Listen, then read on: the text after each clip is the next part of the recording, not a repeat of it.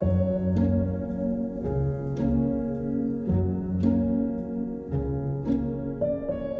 following is an excerpt from Joseph Sheridan Le Fanu's Carmilla, in which a mysterious new friend enchants our heroine with strange, passionate overtures. The time is very near that you shall know everything. You will think me cruel, very selfish. Love is always selfish. And the more ardent, the more selfish. How jealous I am, you cannot know. You must come with me, loving me to death, or else hate me and still come with me, and hating me through death and after.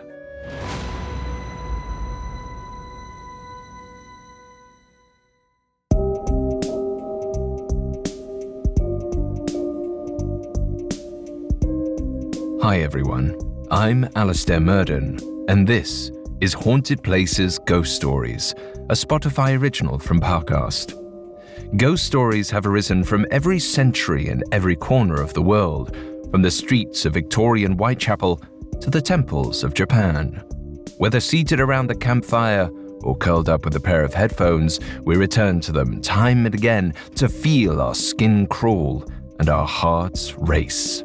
Episodes of Ghost Stories are inspired by classic short stories from some of history's greatest authors.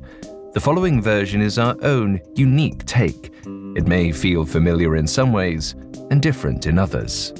We hope you enjoy it. You can find episodes of Ghost Stories and all other Spotify originals from Parcast for free on Spotify. Today, we continue our special 4-part Halloween series, which takes us from the world of Victorian ghosts to the world of Victorian vampires. For the entire month of October, we're retelling Joseph Sheridan Le Fanu's classic novella, Carmilla. Today's episode is the second entry in the series, so if you haven't listened to part 1 yet, make sure you go back and start from the beginning. Last week, we followed an innocent, curious young girl named Laura as a series of strange events rocked the quiet of her family's lonely castle. First, there was a cryptic letter announcing the death of another young lady in the area. Then, a strange carriage crashed on the road outside the castle. It carried a mother and daughter. The mother, a mysterious woman in black velvet, continued her journey, but she left her daughter behind. The young lady's name was Carmilla, and soon Laura realized their new house guest was strangely familiar. Coming up, Laura confronts the woman from her dreams. This episode is brought to you by Anytime Fitness. Forget dark alleys and cemeteries. For some, the gym is the scariest place of all, but it doesn't have to be. With a personalized plan and expert coaching, Anytime Fitness can help make the gym less frightening. Get more for your gym membership than machines. Get personalized support anytime, anywhere. Visit AnytimeFitness.com to try it for free today. Terms, conditions, and restrictions apply. See website for details. This episode is brought to you by the Weather Channel. The key to solving any mystery? Smart decisions based on the facts. In the case of the weather's effect on your well-being, turn to the Weather Channel app. It clues you in on how weather shapes your mood, health, and productivity, with insights built on reliable forecast data to help you thrive. Because mystery belongs in true crime, not weather. Be a force of nature with the Weather Channel app.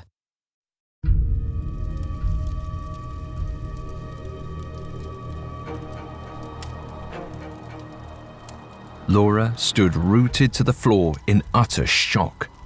She felt hot and cold. Her knees were weak, and yet she didn't fall. She didn't even breathe. She just stared. The guest lying in the bed before her was supposed to be a stranger, but Laura knew that beautiful, pale face. She'd seen it in a nightmare. But then the girl did something she'd never done in Laura's dream. She spoke. "I know you. You're the girl from my dream." Laura suddenly felt even more disoriented. Those were exactly the words she was thinking, but it was Carmilla speaking them, and Carmilla kept talking. "Yes, I'm sure of it. I know your face exactly. I'd know it anywhere.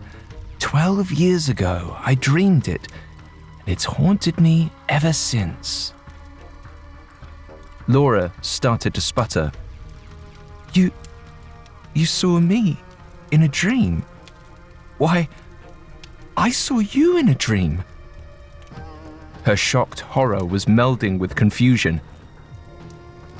Carmilla's eyes widened. Then she broke into the most brilliant smile Laura had ever seen. It spread across her face like a fire. Her cheeks began to flush. "We each dreamed the other.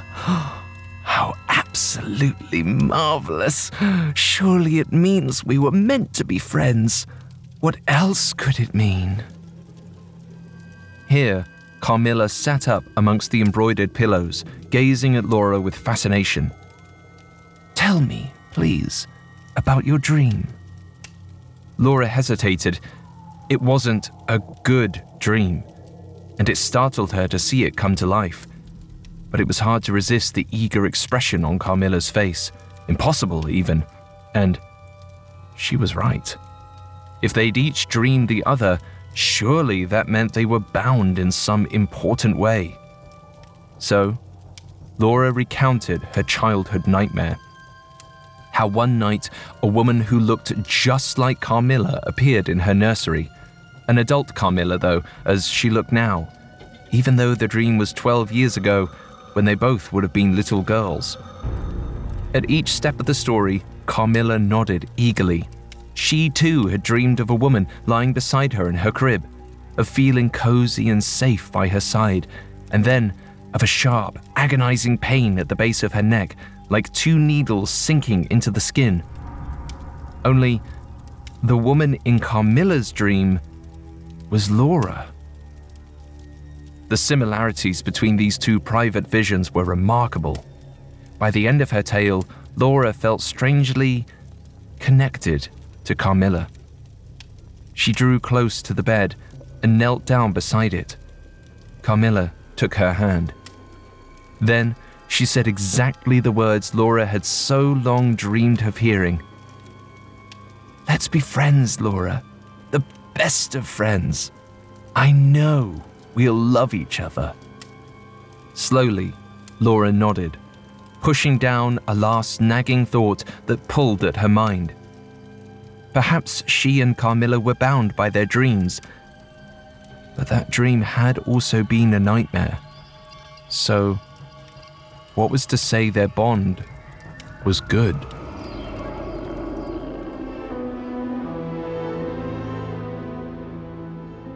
Over the next few weeks, Laura's concerns sank deeper and deeper into the back of her mind. There was, after all, so much to distract her. Not just Carmilla's sweet face, but the friendship she promised too. That was even sweeter.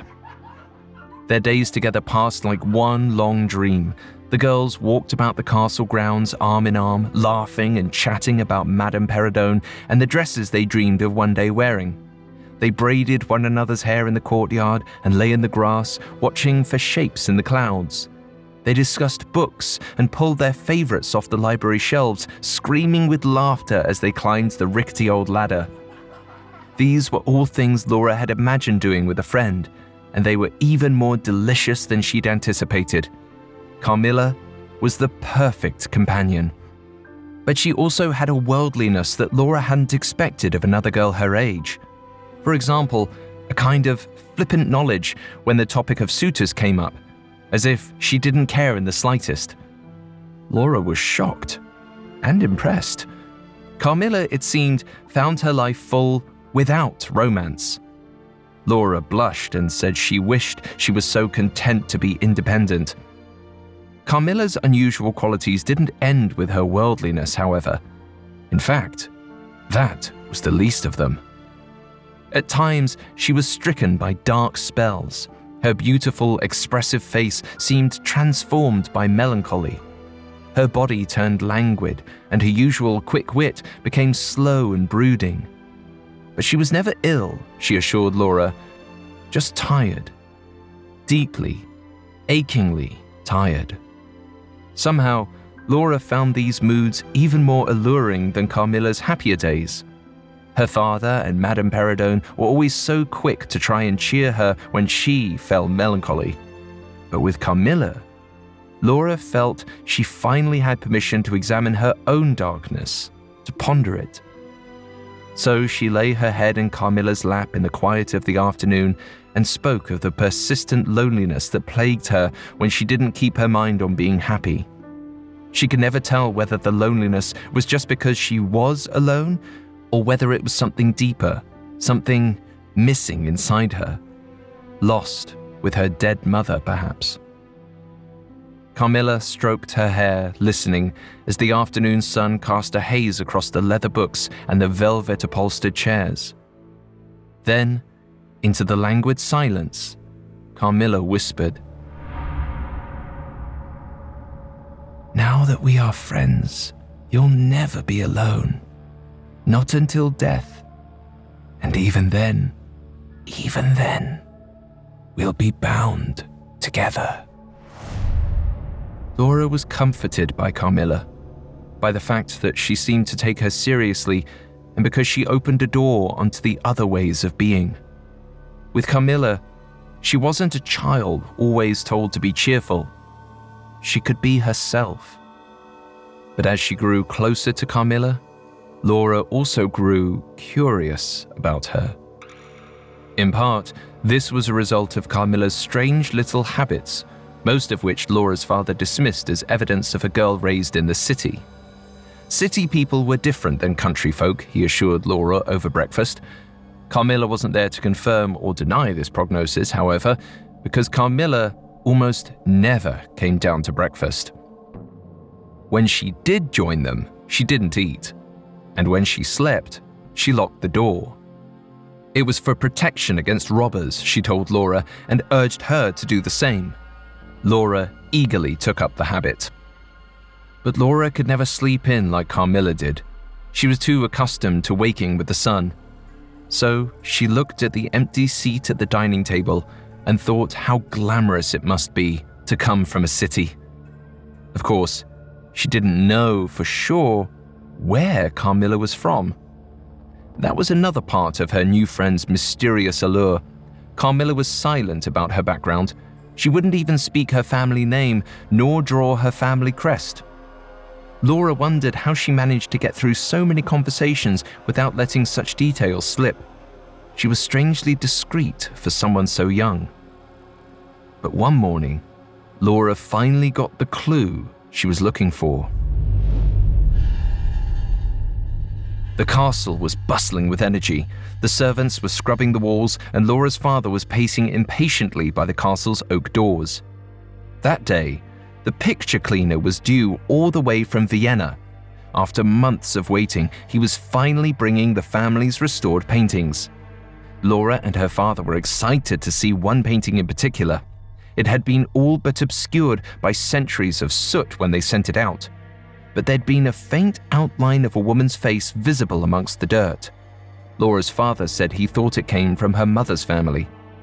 Perhaps it was a portrait of one of her relatives, a little window into the world of the lost Karnsteins, and a happier one than the ruins in the nearby forest where they once lived. When the picture cleaner finally arrived, Laura's father took him aside to discuss payment, leaving Laura to sift through the canvases, admiring the newly visible trees and mythological scenes, and yes, there it was, the portrait. The picture took Laura's breath away. For the second time, she recognized the face. Once in a dream, once in flesh, and now in oil. It was Carmilla. Laura drew closer, her nose almost touching the canvas. The likeness was remarkable. She checked for an inscription and smiled in amazement. just as she and her father suspected. It was a portrait of a Karnstein. Newly visible at the bottom of the frame was a name carved in gold. It read, Makala, Countess Karnstein. Just then, Carmilla made her usual late descent down the stairs. Laura exclaimed to her, "Come look at this painting, Carmilla. It's exactly like you." Carmilla drew closer, so did Laura's father. Both looked at it curiously. Carmilla gave a soft, vague laugh. "Why, it is rather like me." Laura stared at her, shocked she wasn't more eager. "Well, isn't it amazing? The lady is a Karnstein, you know, my mother's line. Do you have some relation to the family too?" Carmilla shrugged. "I think perhaps I do, distantly. Very distantly, but yes, I believe my family had Karnstein blood as well." Laura looked at Carmilla, eyes wide. Her heart felt like it was ballooning with excitement. "How wonderful! Why, we're cousins, practically sisters. No wonder we have such a natural bond." Laura threw her arms around Carmilla, then eagerly turned to her father. "Oh, father, please say you'll let me hang the painting in my room. I must have it." Laura's father smiled, amused. "Consider it yours, my dear. It is from your mother's side, after all." He then turned to Carmilla. "I know the relation is probably quite distant, but still, I'm delighted to have a member of my wife's line in the house. Alas, it is a rare privilege." Here, he turned away and gestured to a servant. "Take the portrait up to Laura's room, so her new friend can watch over her always." With that, Laura grasped Camilla's hand, grinning, and the young women ran up the stairs. As they waited, Carmilla reached out and pushed back a strand of Laura's hair, breaking into a smile of her own. "You don't need a silly portrait of my likeness watching over you, Laura darling. You have the real me, and we'll always be together. I promise you, till death and long after." Coming up, passion and death perfume the castle air. Since the beginning of time, people have wanted to believe in an afterlife. Hi listeners, I'm Shelby Scott. In Mediums, a new Spotify original from Parcast, I take a closer look at the mortal lives of spiritualists who claim to communicate with the dead, and the scientists who tried to debunk them. This 8-episode series looks at paranormal events proven to be hoaxes, and those which have mystified even the world's greatest skeptics. Mixing history, mystery, and social psychology, Mediums asks how these self-proclaimed psychics pulled off the illusion of interacting with the dead, even under a microscope of criticism. Were they all simply peddling parlor tricks, or was there something truly paranormal going on? Break out your Ouija board, dust off your crystal ball, or light some candles, because Parcast is ready to reveal what's really known about the unknown. Follow the Spotify original from Parcast, Mediums. Summon new episodes every Wednesday, free and only on Spotify.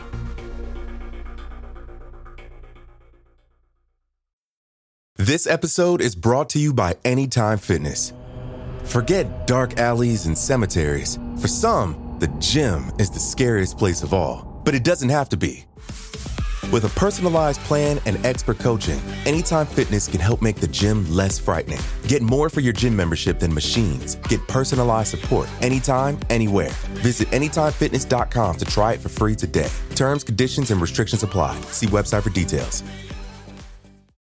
Now, back to the story.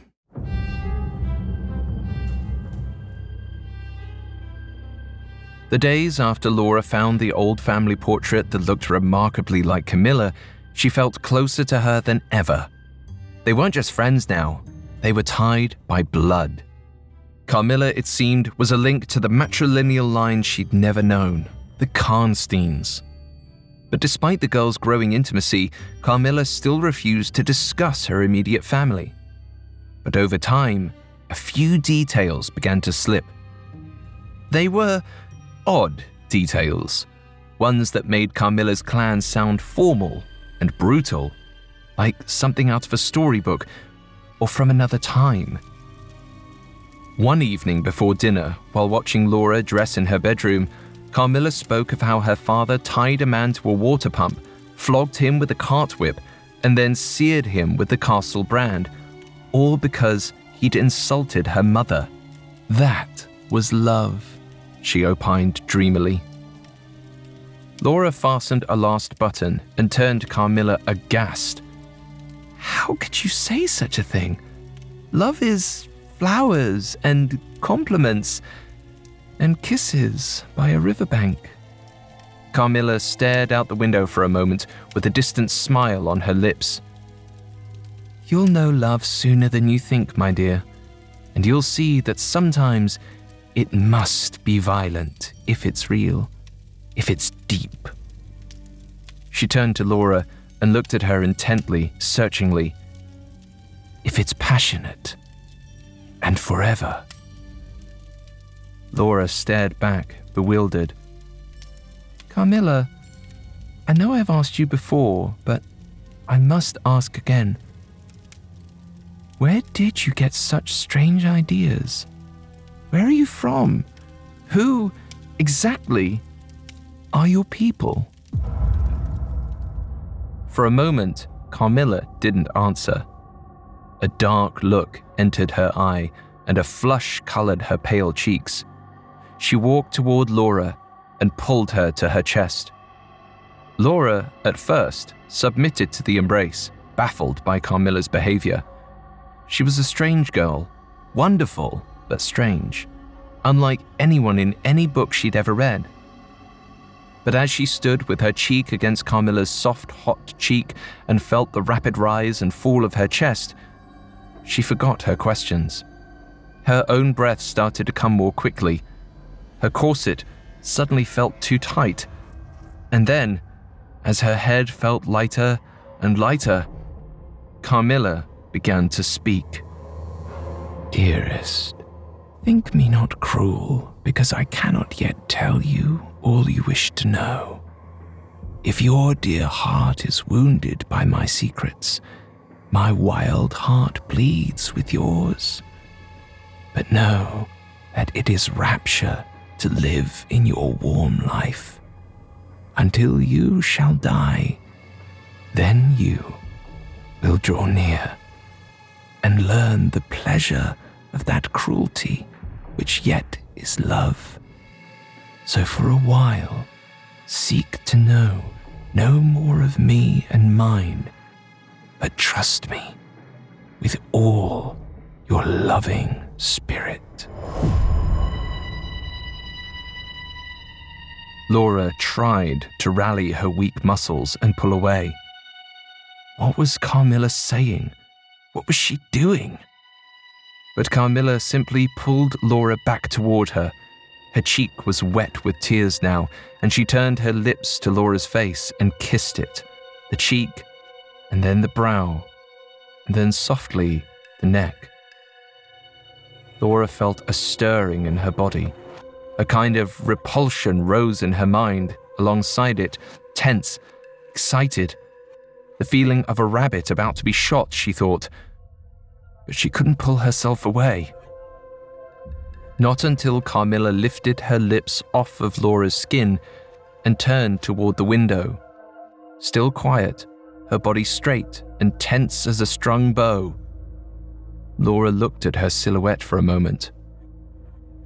Then, without a word, she ran from the room. Laura felt overwhelmed, confused, and afraid. She thought again of that dream that bound her to Carmilla, a nightmare she used to call it. But now, she found she couldn't recall that looming feeling of horror, only a strange longing to lie by Carmilla's side as she had in that dream. She arrived at the large mirror in the long castle hallway. It was a tall, broad-looking glass with gilded swirls painted along its edges. A mirror she'd known all her life and learned to see herself in, to know herself by. She stopped and stared at her reflection. It made her feel calmer, more in control. She squinted at the glass a moment longer, and then gave a decisive nod. She was the same. What had changed was now she had a friend. Carmilla loved her, and she loved Carmilla. Perhaps she didn't always understand her behavior, perhaps her passions were unusual, but Carmilla was from somewhere far away, where customs were different, and that didn't make her friendship less precious. Laura told herself the same thing when similar outbursts began to interrupt her days with Carmilla. They came more and more frequently over the ensuing week. Sometimes after she'd asked Carmilla about her family. Sometimes when she was in one of her brooding dark spells, Laura lay her head upon her lap. Whatever launched these passions, they always proceeded the same way. Carmilla embraced Laura tightly. She whispered strange things about love and death into Laura's ear, things Laura didn't understand. And yet, Laura felt unable to question her, unable even to move. Only that strange mixture of repulsion, fear, and pleasure. Laura didn't know how to put these feelings into words, nor how to address what was happening at all. So afterward, she simply left Carmilla's side or turned away in silence, assuring herself that any expression of love is a beautiful thing, no matter how strange it may seem. But Carmilla's outbursts, Laura soon realized, were not limited to expressions of love. Carmilla and Laura were out in the woods for an afternoon stroll when they encountered a funeral procession. Carried high in the midst of a group of peasants was the coffin of the forest ranger's daughter. Laura grabbed Carmilla's hand to stop her walking and began to sing a hymn with the passing group, softly, somberly. She had a sweet singing voice, but Carmilla turned to her with a frown that seemed to transform her whole face. She looked suddenly old and angry. "You sound like nails on a chalkboard. They all do.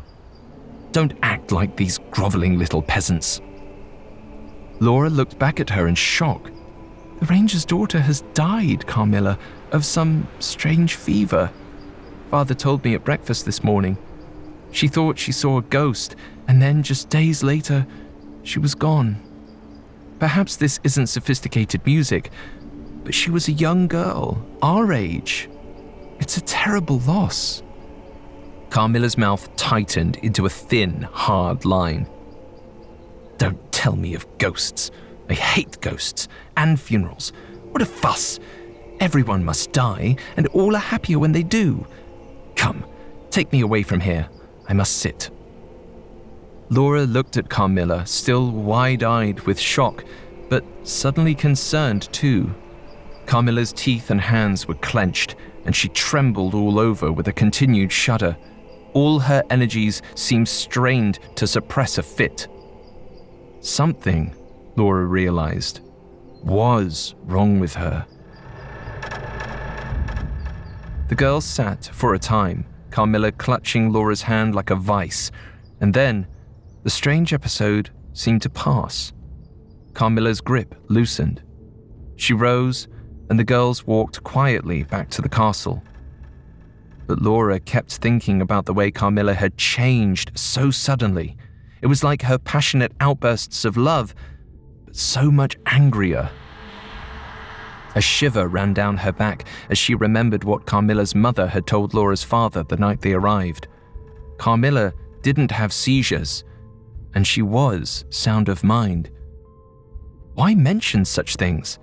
Perhaps, she thought, because of these fits, because they did suggest there was something wrong with Carmilla. But then Laura looked back at the beautiful girl beside her. Her special, glowing smile which illuminated her pale face, her bright, clear eyes, the gentle curve of her neck.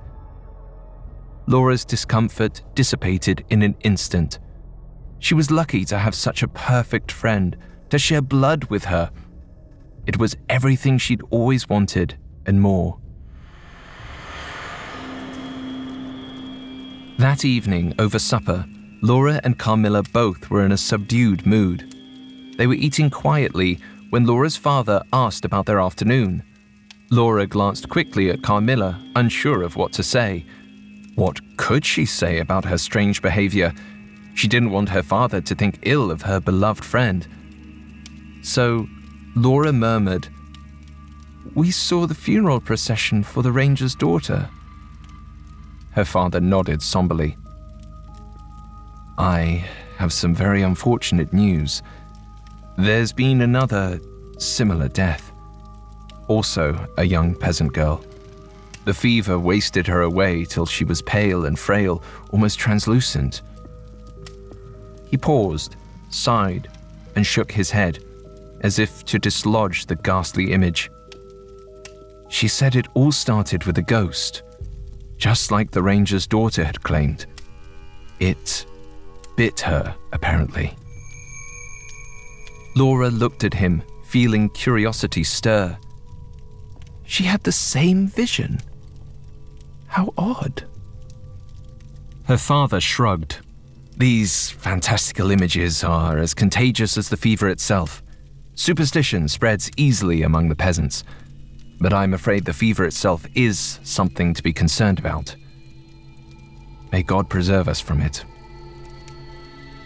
Here, Carmilla glanced at Laura, then back at her father. "I think I know this fever. I think I had it long ago." Laura's father looked at her curiously, but before he could respond, Laura interjected. "Did you see the ghost too? Is that why you're so afraid of ghosts?" Carmilla nodded, eagerly, Laura thought, as if she'd wanted her friend to understand that connection. "Yes, indeed. It left me so weak. I barely remember the illness now, except the pain, the feeling that my limbs had grown so fragile they might crumple, and—" Here, she stopped for a moment and seemed almost to shudder. "And that ghost." Laura's father reached across the table for her hand. "Visions like that are common with fevers. But never fear, we'll be safe here. I just warn you girls, stay away from the peasants for now, until we understand the illness better." He turned to Laura, his face suddenly stern.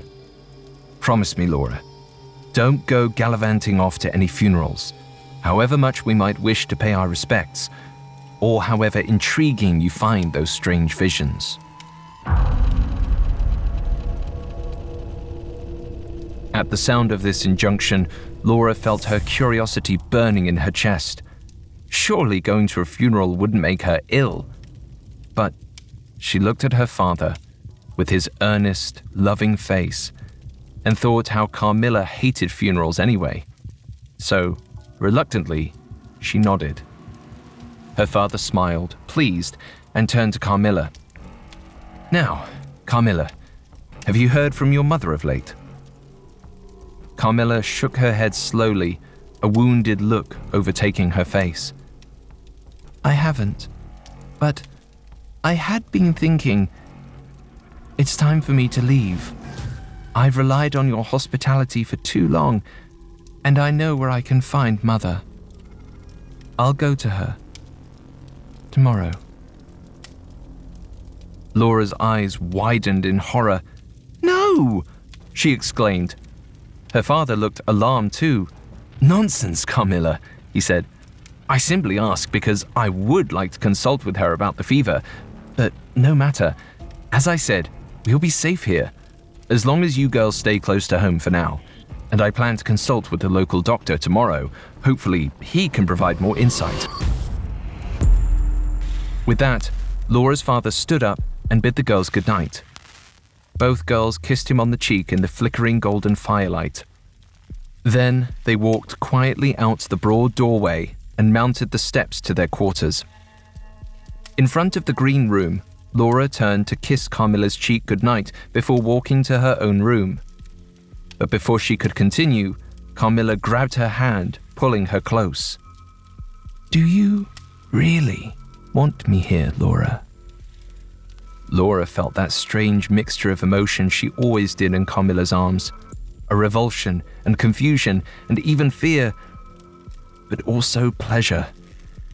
She pulled herself away before it could overtake her completely. But it lingered, like a little pulse ringing through her body. She steadied herself, then focused on Carmilla's face. "Of course I do, Carmilla. You know I love you dearly, and what would I do without you now that I've gotten used to your company? It's been a long, strange day. It's rattled us both. Let's forget it. Tomorrow will be bright and glorious and happy. I know it." Carmilla smiled a little smile and let go of Laura's hand. "Sweet dreams, my darling," she whispered before closing her door. Unfortunately, Laura's dreams were anything but sweet. The nightmare began in Laura's chamber. The room was the same as it always was, but black with darkness. Still, amongst the shadows, she could see it, moving at the foot of her bed. A cat, but large and mangy, 4 feet long with dark, shaggy fur. It paced back and forth as if it were in a cage, but no cage hemmed it in. Laura felt her body tense. She wanted to jump up and run to Carmilla or her father or Madame Peridone. Only none of her muscles seemed capable of movement. Her breath felt restricted too. She couldn't even scream. Instead, she stared, her eyes darting after the cat, until it turned its glowing, orb-like gaze toward her. Its haunches pulled back, ready to spring. Its mouth gaped open, bearing 2 long, sharp fangs. And then, silently, it leapt.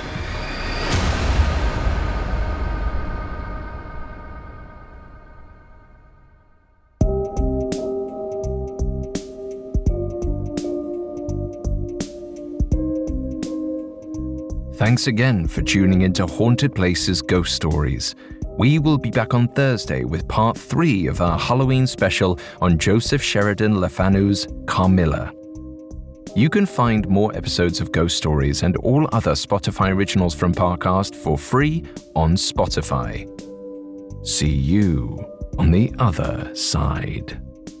Haunted Places Ghost Stories is a Spotify original from Parcast. It is executive produced by Max Cutler, sound design by Russell Nash, with production assistance by Ron Shapiro, Trent Williamson, Carly Madden, and Travis Clark. This episode of Haunted Places Ghost Stories was written by Nora Battelle, with writing assistance by Alex Garland and Greg Castro, fact-checking by Audriana Romero, and research by Mickey Taylor. I'm Alastair Murden.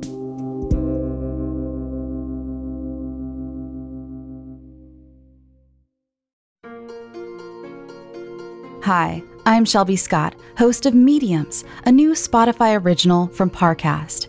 You can join me Wednesdays as I dive into the world of spiritualism and the women that defined it. We'll explore everything from obvious con artists to 150-year-old mysteries. It'll be a fascinating journey, so be sure to follow my new podcast, Mediums, free and only on Spotify.